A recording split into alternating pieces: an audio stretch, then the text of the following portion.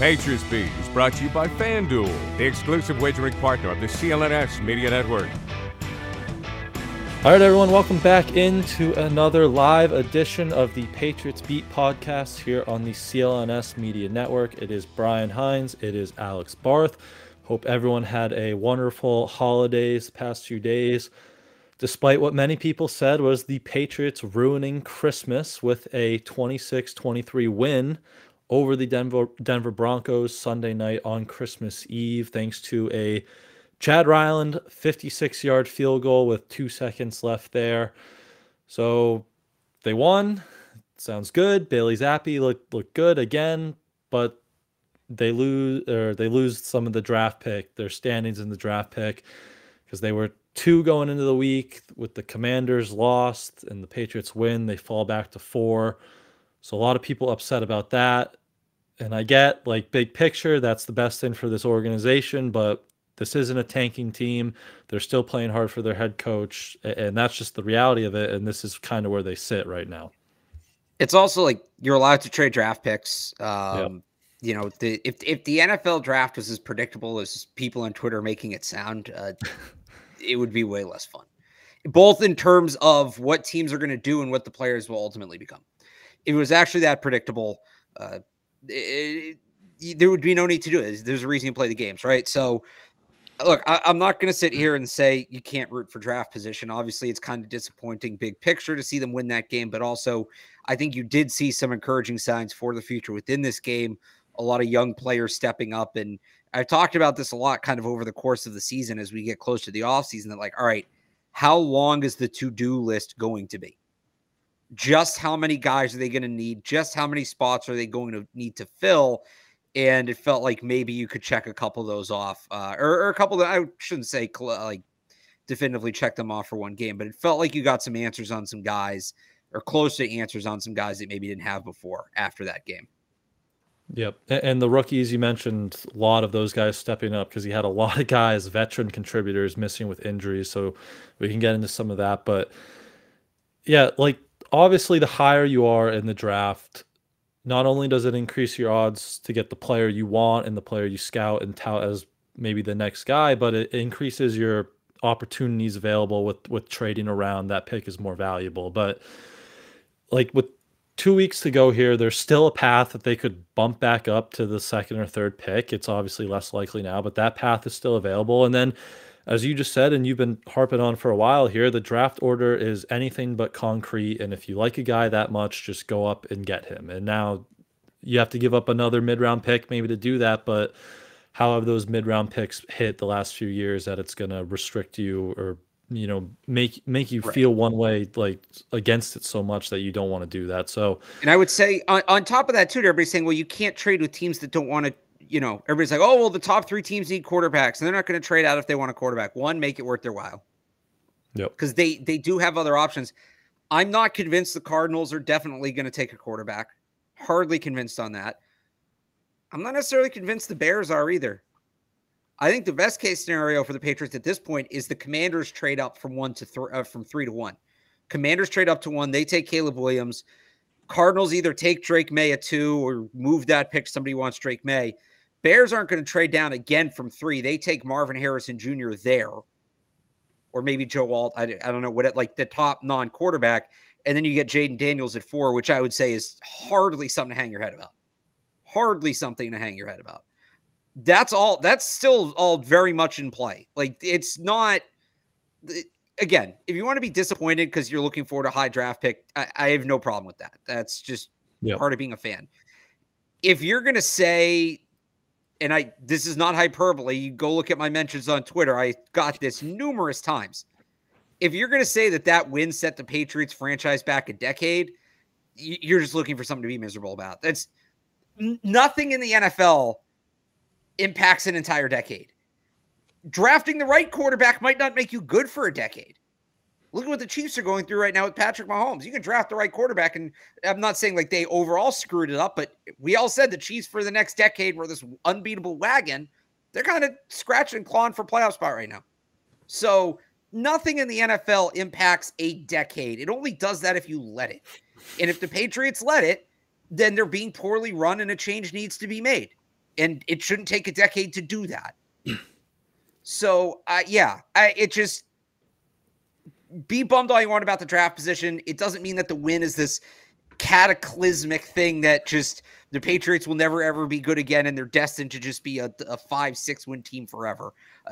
The organization would have to be so poorly run for that domino effect to take place. Yep. And you still have the 4th pick. Let's you could get Jaden Daniels, who could end up being the best quarterback in the draft, or you still have that, you're in range to trade up to go get a Drake May still if you really want. Hell, that. To all the people saying like goodbye Drake May, you might be able to get Drake May at 4. Who knows what the pre-draft process is going to look like? He might go to the Senior Bowl and suck. I'm not ruling that out. And then maybe you don't want him, but hey, guess what? You didn't want him anyway. What does it matter if you don't want him at 2 or you don't want him at 4? Like there's still, this isn't me saying, this isn't me trying to excuse the win, which I've been accused of. I don't really understand what that means. I'm just letting you know how this works. Yeah. Saying this sets them back the way people are talking about it is bizarre. Yep. Yeah, because with the draft at like the end of April now, you have 4 months where so much movement happens, and there's always one guy who can rise, one guy who can fall. So you just never know how these things are going to shake out. And again, the higher you are, the better, because you just have more opportunities available to you. But they're not in a bad spot at 4, and with 2 weeks left, they could move around the board still a little bit before this is all said and done. But you mentioned making changes with the organization. I guess the other big picture question from this game, does this change your mind at all about Bill's future? Because this is still, as we saw, a team that is playing very hard for their head coach. He had a good defensive plan for this game. You saw the social clip the Patriots put out. Bill and the locker room, some of the reporters there in the locker room in Denver were saying like how hard these guys are still playing. So Did that win change your opinion at all here about Bill's future with this team going forward? It didn't change my opinion. I'm not convinced it wouldn't change Robert Kraft's opinion, because I've said this time and time again. I'm not saying move on from Bill because he can't coach anymore, and I think that game was a great example of the fact that he coached. We'll get to Sean Payton. He coached circles around Sean Payton. Yeah. Like embarrassed him. Like I lost respect for Sean Payton coming out of that game. But that's not why we're saying move on. It's because he's also the general manager. And since basically 2019, he's let the roster fall into a state of disarray. He's let the roster become a team that's only capable of winning 4 or 5 games. That's the bigger problem. One win in Denver doesn't change that. It maybe makes me wish more for a world where Bill would understand that and say, you know what? Hire GM, let him build a roster. I'm going to Nantucket. I'll see you in May for OTAs, right? Like that world is looking better and better. I don't know that world exists. I don't think it exists, but one win in Denver doesn't undo years and years of roster mismanagement. It's not Bill, the coach, that's the issue. It's Bill, the GM. The problem is Bill, the GM, is now doing more harm than Bill, the coach, is good. Bill, the coach, can still come out and pull off a win like that, absolutely, but it's their 4th win of the year at Christmas. Yeah. And you can't forget about that part of it. Yeah. You don't want to make an emotional decision at the end of this year where a win, maybe 2 or 3 wins down the stretch, blinds you from the past 4 years of poor roster management, coaching decisions, and all that. But yeah, like if he would stay as the coach and they could bring in an outside GM, that sounds like best case scenario almost. But it goes back to who are you going to bring in that Bill's going to listen to, and then these guys are just drafting players for Bill. It's kind of an interesting mold there, situation in that setup. But yeah, he can obviously still coach. These guys are obviously still playing hard for him. So, but yeah, don't want to make an emotional decision again. But it all comes down to how Kraft views that at the end of the year. And I guess the other big picture thing, and we can transition this into the game, is Bailey Zappi in the quarterback room. He kind of flipped the script there with a bad first half, a strip sack on the first play where I think we all just kind of said, here we go again, but rebounded nicely in the second half later in the game. Still just, his movement in the pocket, kind of a playmaker, just not what Mac Jones gave them at all. Really a couple nice throws down the field to Demario Douglas, the touchdown to Gesicki, seam shots to Pharaoh Brown, jump balls to Devontae Parker. They're hitting explosives down the field at a much higher rate with Zappe. And where are you at with Zappe for the future now? The other big picture thing, like, are you thinking there's a path to him being the guy, like starting quarterback next year, or are you still like, let's calm down? He's the backup. Maybe he could start a game or two if you bring in a rookie, but let's slow down on handing him the reins here. Yeah, pretty much that. I think how many of these backup quarterbacks this year have we seen have their 5 minutes, right? Josh Dobbs, Jake Browning, Tommy DeVito. I mean, I'm missing a bunch of them, but like there's so many more. I don't know. I can't think of them right now, but I can't. Dorian Thompson-Robinson had a big game in there. This is just kind of what happens with these guys. I think that's what a good backup will do. He'll win you 1 or 2 games, but can't win over the course of a season. That's who Bailey Zappe is, because what I think a lot of people don't realize is it's not that there's this massive difference. Some quarterbacks are just their own thing. Like Lamar Jackson's his own. That's his athleticism and all that's unique. But even for the other guys who are athletic like Lamar Jackson, like within the mold of the player, right? What's the difference between a guy like Jake Browning and Joe Burrow more than anything else? Consistency. You don't get that far without having some serious arm talent. And some of those high-level throws, like the throw Jake Browning made to T. Higgins, for instance, against the Vikings, right? It's a great throw. Great throw. Jake Browning can make that throw. Most NFL quarterbacks can make that throw if you give him enough tries. The difference is a guy like Jake Browning makes that throw 2 out of every 3 times, 2 out of every 10 times, 3 out of every 10 times, whereas Joe Burrow makes it 8 or 9 out of every 10 times. Yep. And you've seen this with Bailey Zappe, where he's still missing on a lot of throws. He doesn't have, it's just, the consistency is not there. He can't do it consistent enough. His physical ability doesn't give him enough margin for error where he can do that consistently. And that's where you get these bad halves. That's where you get some of these bad misfires from him. So I think, he comes to camp next year. I still think he's a good backup. Maybe if he shows he's tremendously more consistent, he has a shot, but realistically, there should be a first-round pick here. Now we know he can beat out a first-round pick. He just did it.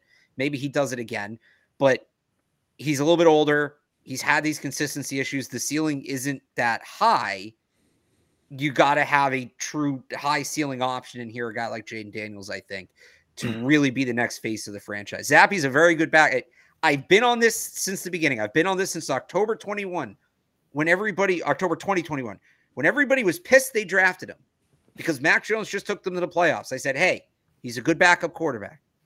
And then when Zappe fever took off and everybody said maybe Zappe's the next guy and he's the next Tom Brady, I said, hey, he's a good backup quarterback.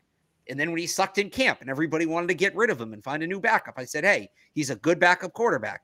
And now that he's taken over for Mac Jones and some people want to anoint him, here I am saying he's a good backup quarterback, because that's what he is. He is a solid backup quarterback. There's nothing wrong with that. He's going to make a lot of money. He's going to be in the NFL for a long time. But if the Patriots want to win Super Bowls, they need a guy with a higher ceiling than that. Yep. You pretty much hit the nail on the head there. And, credit to him for coming in here, and they needed someone who wasn't spooked from pressure and could deal with this just awful pass blocking offensive line. And he's done that. He's someone who can make something happen in the pocket. He's not a statue back there, but consistency really is the big word. He misses some of the easy ones. He misses some of the layups. There was, that little hot route to Zeke, and then the slant late in the game that Kurt Warner was talking about to Jalen Reagor, just bad misses. And, quick, like they went 3 of 13 on third down. They still had 7 3-and-outs, and they only had less than 300 yards and 19 points because they had the special teams touchdown. Right. So it's just not consistent enough. But again, like, credit to him, he's making plays. He's playing well, but the bar was set so low. Yeah. And I see this one person in the comments going off on us. Being better than Mac Jones should not be the bar. Yeah. Because that's still not necessarily a playoff quarterback. So a lot of guys that are better than Mac Jones. Being better than he has been better than Mac Jones. He does deserve to start. He outplayed Mac Jones this year. All of it. That's all true. The jump from that to give him the franchise is a massive leap of faith. Massive. The bar's on the floor. He stepped over it. And look, he did it. And that's not nothing. because they had a first-round pick. You want this guy to be the franchise. It sounds like the owner's a big fan of Mac Jones. We know Mac Jones had fans in the locker room, all of that. And Zappe took in and won the job. Great. That doesn't mean he's a guy you build your franchise around. It just means he's better than Mac Jones. Yep. Yeah, I think we are used to watching, like, it was so bad with Mac that just any resemblance of a little bit better of a quarterback play and a little bit better of a playmaker, it's like we haven't seen this in so long. But then you have to like take a step back and look at the big picture, and it's still not less than 300 yards, 19 points. Yeah. 3 of 13, third down, 7 3-and-outs. And even if you dig into some of the advanced metrics, they're about the same or even worse in some parts since they've gone to Zappe than with Mac there. Because, you know, Mac might hit some of the layups and some of the easier passes, but they weren't hitting the passes down the field that Zappe's hitting. So it's been better to watch. Certainly, they're more competitive with Zappe, and you give them credit for that. But just playing above the low bar that Mac Jones set doesn't mean he's the quarterback going forward. Now, I agree with you. He's a very solid backup. I'd absolutely have him on the roster next year. Maybe if you have a Drake May or a Jaden Daniels and they're not ready, Bailey Zappe starts the first 2, 3, 4 games of the season. But I think that's kind of where we're at with Zappe right now, and not a long-term future starter for this team. Right. And look, maybe he comes into camp and he really puts the work in and he improves. I'm not saying that's impossible, but I wouldn't bank on it. And we can maybe get to the future. I'm not in. Bill might. If Bill's still here, Bill might bank on that. Yeah. Because he's not the biggest difference right now between Bailey Zappe and Mac Jones is those, like, the pressure is still horrible. The offensive line is still playing terrible. A lot of the balls that Mac Jones was just kind of blindly throwing to get away from pressure, Bailey Zappe's taking sacks. And that's better. It's still not good. He's holding the ball too long. He needs to make a decision before it gets to that point. I think he has one of the longest times to throw in the league right now since he came in as a starter. Bailey Zappe did. But Bill's going to look at that and say he's not throwing the picks. And that's all Bill's going to care about. And he's going to say, all right, this guy can hold us over. I'm going to fix the offensive line. I'm going to continue adding to the defense. And we can be this great defensive team that wins these low-scoring, hard-fought games because now our quarterback won't be turning the ball over left and right. I'm not saying that's what I would do. It's not. I'm not saying it's the most likely outcome. It's not. Would I be surprised if that becomes their offseason plan, if Bailey Zappe plays 2 more turnover-free games here? Wouldn't surprise me at all.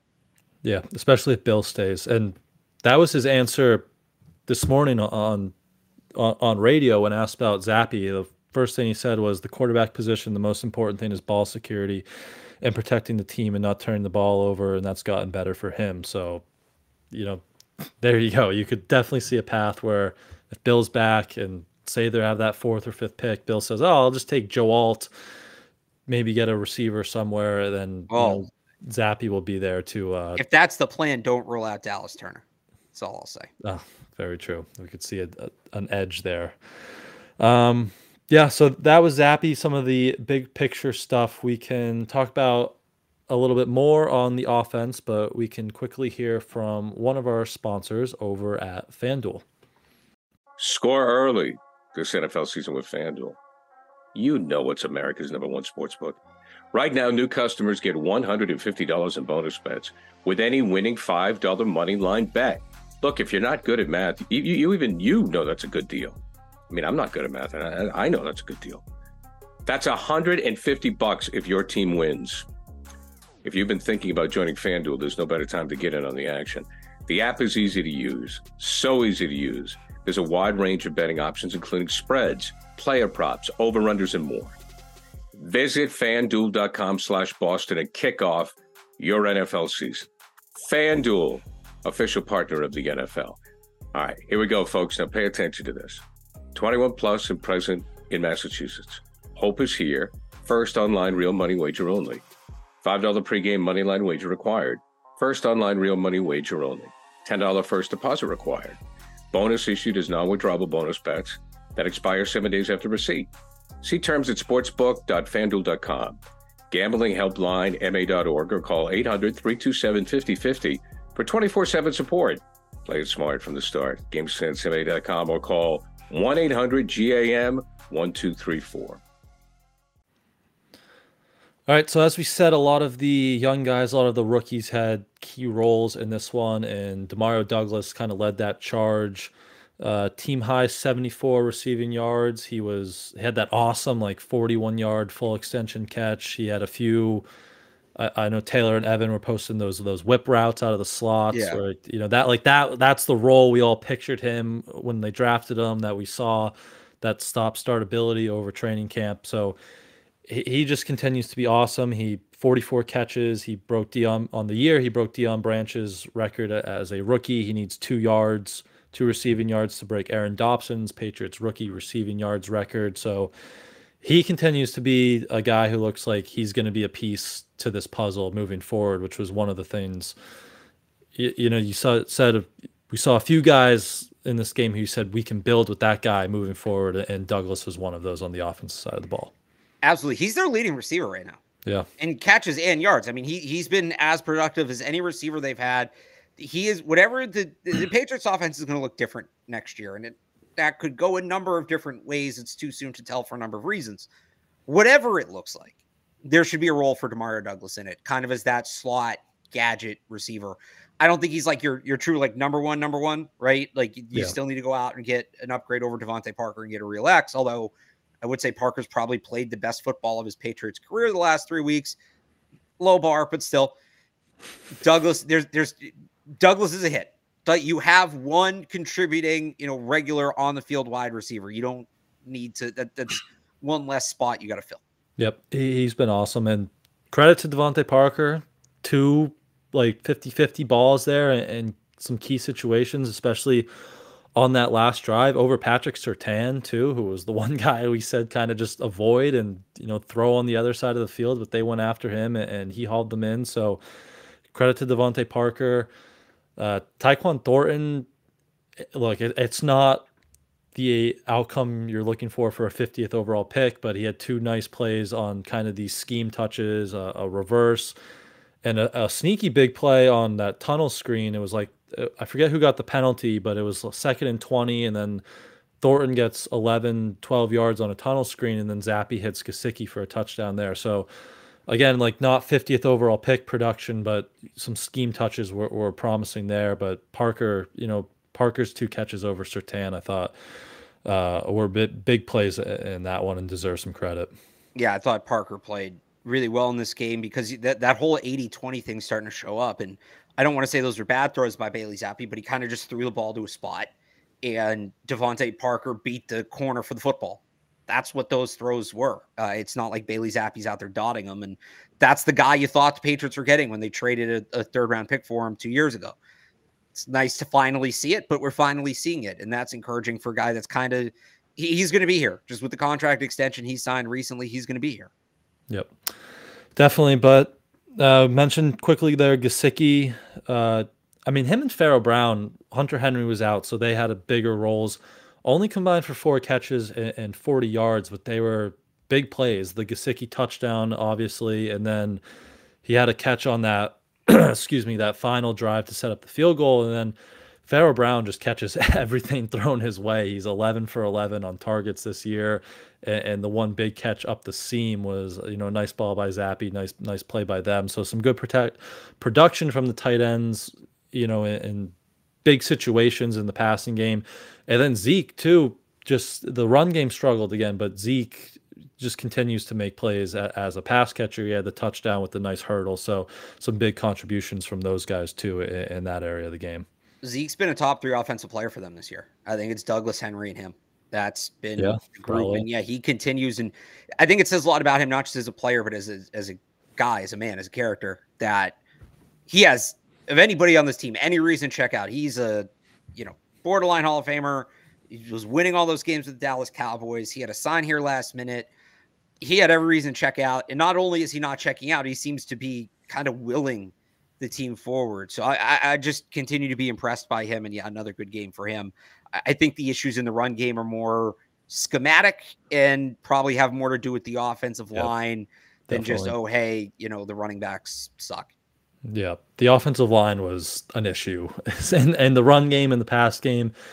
I mean, James Ferentz, he got the start at left guard with Cole Strange on IR, and it lasted, all 4 plays. He got manhandled on the first play on a strip sack. He came back out, and I think he was responsible for, a run getting blown up. And then they went to Mafi at left guard, and he wasn't much better. 3 penalties, couple pressures. So that spot was an issue. Left tackle, Trent was still rotating in and out, and with Connor McDermott out, it went to Vidarian Lowe, who he's obviously struggled this year. So tough left side of the line there. Kind of the same thing we saw from City So lately. Like, still some promising rookie tape, but he'll get beat a few times, a mental lapse a few times. But I got to give credit to David Andrews in the middle there, because he's just been rock solid all year with a lot of moving parts and a lot of young guys around him. He's been really impressive, and he had another good game Sunday night. He continues to just be such an important player for them, just in terms of maintaining the culture through a rough season. And on top of that, like you said, I thought he played well in this game. Yep. Where do you think he's at future-wise? Do you think he's back next year? Well, he's still under contract, so it's not like he has to rush to decide. I think he's good. If I were him, I'd see how the offseason goes. I don't know where he's at physically. Like, maybe physically he just can't do it anymore, but I wouldn't come back to play for this team again. Yeah. Not the Patriots, but like a team like this. If they make serious upgrades on offense, then yeah, it becomes, I think, a lot more reasonable to come back. Yeah, kind of like what Devin McCourty said. Like, he kind of looked at the team and was like, this team might not be winning much, so I'm gonna sit out and retire here. So they'd love him back, though. Obviously, he's still playing football at a high level. So any other offensive notes you had? I think that was pretty much most of it, but anything else catch your eye there? I think that was pretty much it. I'm just going back through. No, that was pretty much it. All right. So we can jump over to the defensive side of the ball, and I know you have to talk about some Sean Payton takes, but before we do that, we can hear from our other friends over at SeatGeek very quickly. Looking for the best deal on Celtics tickets? And with over 28 million downloads, SeatGeek is the #1 rated ticketing app. There are more than 70,000 events every single day on SeatGeek, including concerts, sports festivals, and more. You can use my code DREAMERSPRO for $20 off tickets at SeatGeek. That's $20 off your first purchase with promo code DREAMERSPRO. Make sure you check the link in the description to download the app.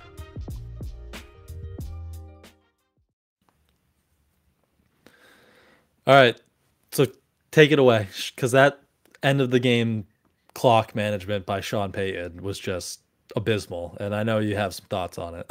Yeah, I have some thoughts on it. Yes, I do. And let me first off, I'll get to that. Let me say this. So, all right, the Patriots tie the game. Broncos get the ball back. 1:42 to go, 3 timeouts. You only really need like 30 yards. Like, it's paint by number at this point. They go hyper conservative. Whatever that freaking screen call was, toss that one out. Never run that again. That should never see the light of day. Punt it away. Patriots get the ball back with like a minute left, 1 timeout. Now, the Patriots have everything to gain, nothing to lose. They're out of the playoffs. Their upshot is you play spoiler and you get to have a Merry Christmas because you won a football game. The Broncos are still playing for playoff position. They need this game. Punt the ball back to the Patriots after a super conservative drive. The Patriots at this point are the only team that can end the game in regulation. Even if you get a stop as the Broncos, you're going to get the ball back with about 30 seconds, no timeouts. And the way Bryce Behringer is kicking the ball in that game, you're probably going to have to go, even for a field goal, 50, 60 yards. So there's not a ton of upshot in getting the ball back. On top of that, you just had that super conservative drive. You played for overtime. Don't tell me that drive was you trying to win the game. That drive was you trying to go to overtime. So they punt the ball back to the Patriots, and the Patriots kind of seem to be like, yeah, okay, we'll go to overtime. We can win this game right now. You can't. We can. But we're going to go to overtime. We're going to run the ball. Run on first down. Sean Payton calls a timeout. What are you doing? That's weird. Okay. Patriots say, no, we want overtime. They run it again. Sean Payton calls a second timeout. They come out on 3rd down. Press man blitz. Bailey Zappi, Devontae Parker see it. It's a great check. They go to that back shoulder. Now, boom, they're cooking to get in field goal range. The Patriots are ready to go to overtime with a Denver Broncos team who was at home, had all the momentum, and is a better team. And the Broncos said, nope, no, don't worry about that. We'll put our 30th ranked defense out there and try to stop you here in regulation to force overtime. You know who made a shockingly similar decision to that? Brandon Staley. This was the Brandon Staley thing that got so far up my ass in the first place back in 2021. The Raiders game. Remember that where they're tied? They should have both tied. teams tied, they go to the playoffs. If they don't tie, the Steelers get one of the spots, and the Raiders are ready to sit on that ball and just end it in a tie. And Staley starts calling timeouts like a dumbass. Yeah. Instead of just taking and now it's a little different because Staley's is much worse. One, he doesn't have the pedigree Sean Payton does. I said I lost some respect for Sean Payton. Not all. I do feel a little bad comparing him to Brandon Staley. But Staley could have just gone to the playoffs. Broncos are still going to have to win in overtime. And even then, I think they had a less than 50% chance to make the playoffs. But, like, it's right there. Are you that worried about Bailey Zappi going? First of all right, so you lose the coin flip. You kick off. They're at the 25. They now have to go because the kicker had sucked up till that point. Who knew that he was going to hit a 50-something yarder in that spot? If you let the game go to overtime, even if you lose the toss, you kick a touchback. Patriots are at the 25. They've got to go at least another 60 yards to get in a field goal range. And then even if they get a field goal, you get a chance to respond. Instead, you let them go like 30. You create a situation where they can go 30. You give them the extra time. Total mismanagement from Sean Payton. He had the issue earlier in the game, too. You take the points at the goal line. Also, as an offensive coach, he deserves some blame for them not being able to score on the 3 plays prior. Sean Payton was horrible in this game. Sean Payton lost the Broncos this game. It was I could not believe a guy with the pedigree of Sean. Maybe I didn't watch enough Saints football in the day. I did not think Sean Payton was capable of this. I did not think he was one of these kinds of coaches. That was atrocious. It was Sean Payton should be embarrassed the way that game went because that was on him. It would be real tough for me to be a Denver Broncos player and look him in the eye in the locker room after that game. It was pathetic. It was pathetic. It was a pathetic job of game management by the head coach of the Denver Broncos, Sean Payton. Especially with you're fighting for your playoff odds or your lives, and just to do that. The last Patriots drive was unbelievable because I forget what reporter was out there who tweeted it. It might have been Evan, actually. He said he was talking to some of the offensive guys after the game, and they said, yeah, we were playing for overtime. We ran the ball twice, and then they called timeouts, and they're like, okay, now we might as well take a shot here on 3rd down. And next thing you know, a few plays later, they're in field goal range kicking the game winner. So that was just a mind-boggling decision there. Like, you don't have the ball, like nothing bad can happen here except you go into overtime, and he does that. And you mentioned the offense. The offense was really bad too, and we spoke a lot last week how this is a bad matchup for the Patriots defense against this Denver offense. And I know Cortland Sutton got hurt pretty early, and that was a big loss for them. But I mean, the Patriots just, like, credit to them. They went to a lot of zone, and they dialed up some of these pressure packages that we've seen a lot, and they got home. The, like, 42%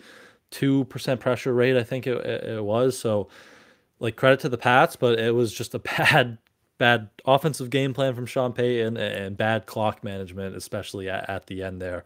So that's tough when you're fighting for your life. Yeah, I mean, I didn't think he was capable of that. It was really some of the worst. I instantly, I was watching the end with my brother, turned to my brother. He said, that's the Brandon Staley timeout. Why is this guy just got fired because he gave up a 60 burger. And that's the guy's strategy. That's the guy you're going to, like, oh, he had a good idea. Terrible. Yep. It was tough. But if you want to shout out some individuals, I mean, we do it every week now, but you have to, especially after this one, you have to start with Christian Barmore.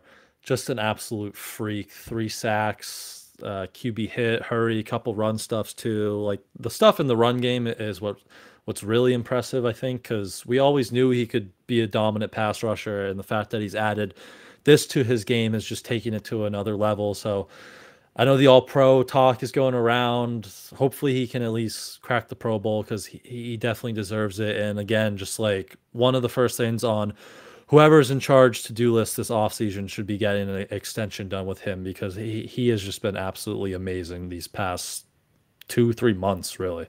Yeah, absolutely. Top 5 defensive tackle in football right now. And this was the guy you saw coming out of Alabama. This was the guy that was supposed to be a first-round pick. And I think injuries more than anything else limited his ability to make this kind of impact through his first 2 years in the NFL. But he was doing this at Alabama. Like, this isn't, I don't want to say it's not surprising. It's impressive, but it's not surprising.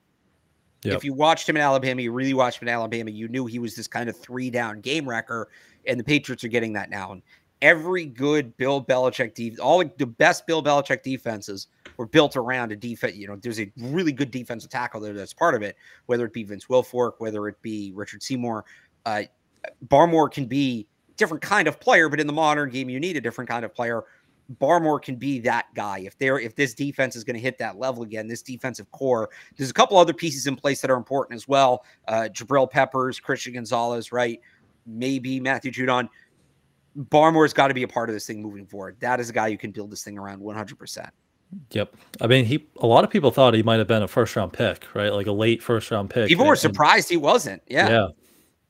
And they thought they traded up to get him, obviously, so they didn't think he was going to, sit there much longer. So obviously he always had the talent, all the coaches, and he talked about it now that health has been a big thing to him to finally put this together. So he's a guy you definitely want to build around. Him and Christian Gonzalez as the pillars for that defense will be fun. And I don't know what's going to happen with Matt Judon, but if he's back, watching those two kind of go hand in hand on the defensive line will be really fun next year because we didn't get to see a lot of that last year with Barmore's injury. So that'll be fun to watch. But another young guy defensively, I thought this was one of Keon White's best games, maybe all year or in a while since that concussion that he had that he seemed to kind of be building back up after. Flashed a few times, big few hits, hurries. Even in the run game too, so I thought that was nice to see. And then Josh Uche, who hasn't had the stats really to back it up, but he had a good game, 6 pressures, a sack for the first time since week 4, I believe it was. So he's been like quietly playing well, but it just doesn't always show it in the stat sheet. But nice for him to get a sack and get back in that category this week. Yeah, I think the last 3 games he's been building, and they're using him a little bit different. They're really starting to, him and Barmore together are starting to run some games and things like that, and that's been really fun to watch. So you saw we'll get some other. I think between Demario Douglas, Keon White, we'll get to Marte Mapu. Like you're starting to see this rookie class really come into its own, and White's definitely a part of that. Yep. And then last two guys in the front 7, I should say. Mac Wilson, another sack for him, 3rd straight game, and then another turnover for Jelani Tavai. He's just always around the ball, and credit to Jeremiah Farms too for wrestling that away. I thought for sure that was a Broncos recovery. At least that's what it looked like on the TV copy that they were showing, but he wrestled it away and he came out of the pile with the football. So credit to him. DeMarcus Covington's been giving him a lot of praise lately, so nice to see Farms out on the field, and then Tavai and Mac Wilson just consistently stacking some good games together as they kind of have been all year, honestly. I thought it was interesting that Gerard Mayo said earlier, admitted that they pretty much misused Mac Wilson last year. Yeah, and it felt like that. And now he's in a role that's much more natural for him. We've talked so much about them misusing players, mostly draft picks, but free agents too in recent years. They seem to realize it too, because they figured out that they were wrong with Mac Wilson and they put him in a better spot. And look at what happens. Now he's playing really well. So hopefully they figure that out with some of the other guys they're misusing, Marte Mapu. But it's one step in the right direction. And Mac Wilson's another guy I think you see a strong push to bring back this offseason. Now, did Mayo? I was thinking that quote got me thinking when he said it earlier. Did he say a few weeks ago that they were misusing someone else too?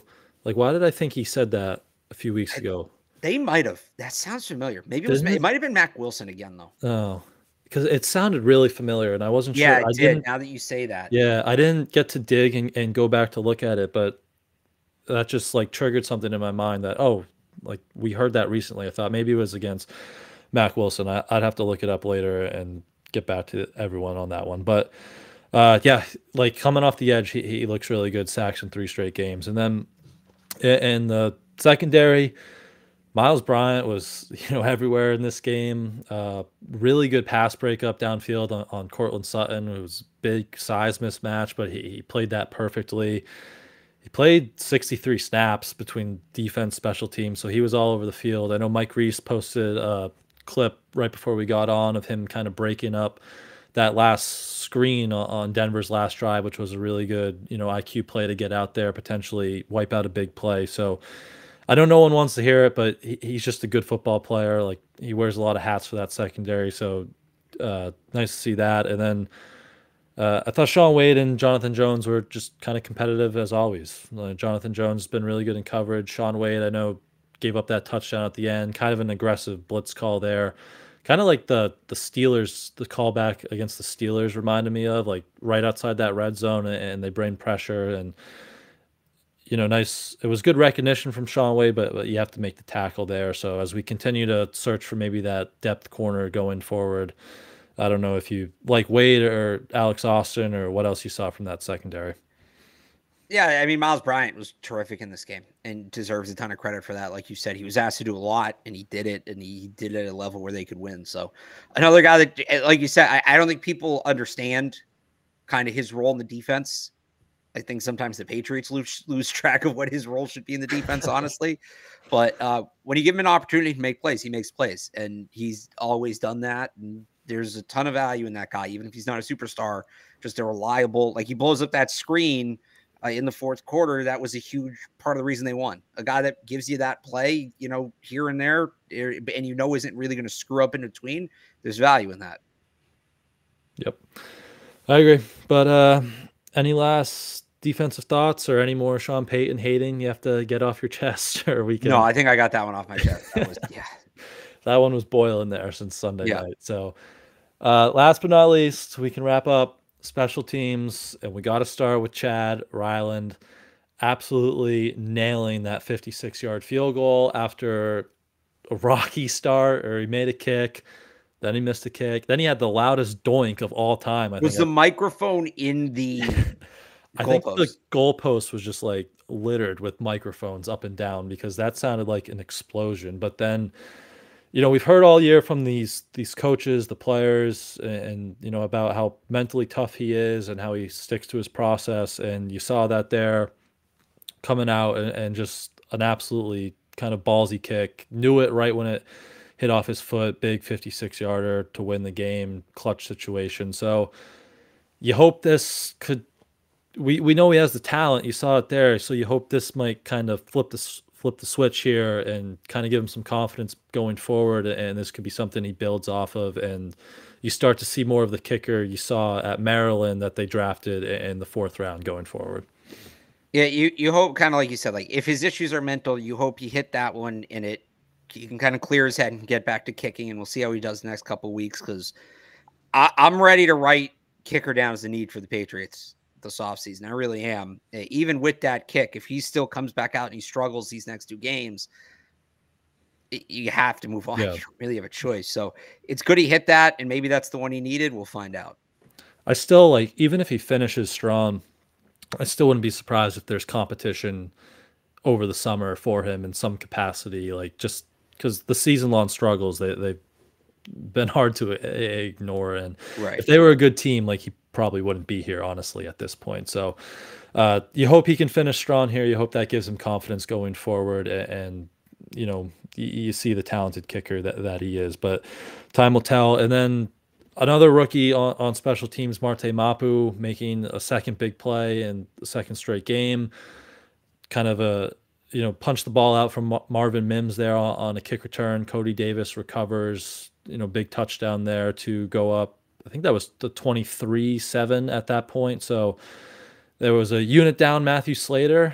You knew Marvin Mims was going to make a play, which he did earlier that we can talk about in a bit, but it was nice to see the special teams make a big play there. Kind of feels like we've been waiting on that all year for them to get in the positive category. And that's not 2 weeks in a row Marte Mapu's forced a turnover. So Yeah. maybe picking up some momentum on his end as well. Still wasn't perfect. Brendan Schooler missed another tackle. Chris Board took a bad penalty that had a chance to be very costly. That group still needs a massive overhaul in the offseason, but you did get a little bit of a spark there, a little bit with Marte Mapu forcing that fumble. Yep. I can't believe Chris Board erased a 76-yard punt. That killed me. That pained me. And yeah, it could have been. I think it ended up being like a 19-yard penalty, so it could have made a big difference there if not for Sean Payton kind of bailed him out there. So more ups and downs in the special teams unit there. First game without Matthew Slater since, what was it, 6 years since 2017, I believe it was. So kind of a mixed 2017, bag. yeah. 2017, yep. So I believe that is mostly it, unless you had any last thoughts on the game or big picture stuff from Sunday. Bill, anything? I think that's it for me. All right. So that'll do it from us here today. We will be back Thursday, I believe, to preview the Patriots going to Buffalo to take on the Bills on Sunday. Again, we'll break that one down here on the CLNS YouTube on Thursday, so make sure you subscribe to the channel. And in the meantime, you can follow Alex on Twitter at RealAlexBarth. Go read all his work over at 985thesportshub.com. You can follow me on Twitter at IamBrianHines. Go read my coverage over at patspulpit.com. Thank you all, as always, for tuning in.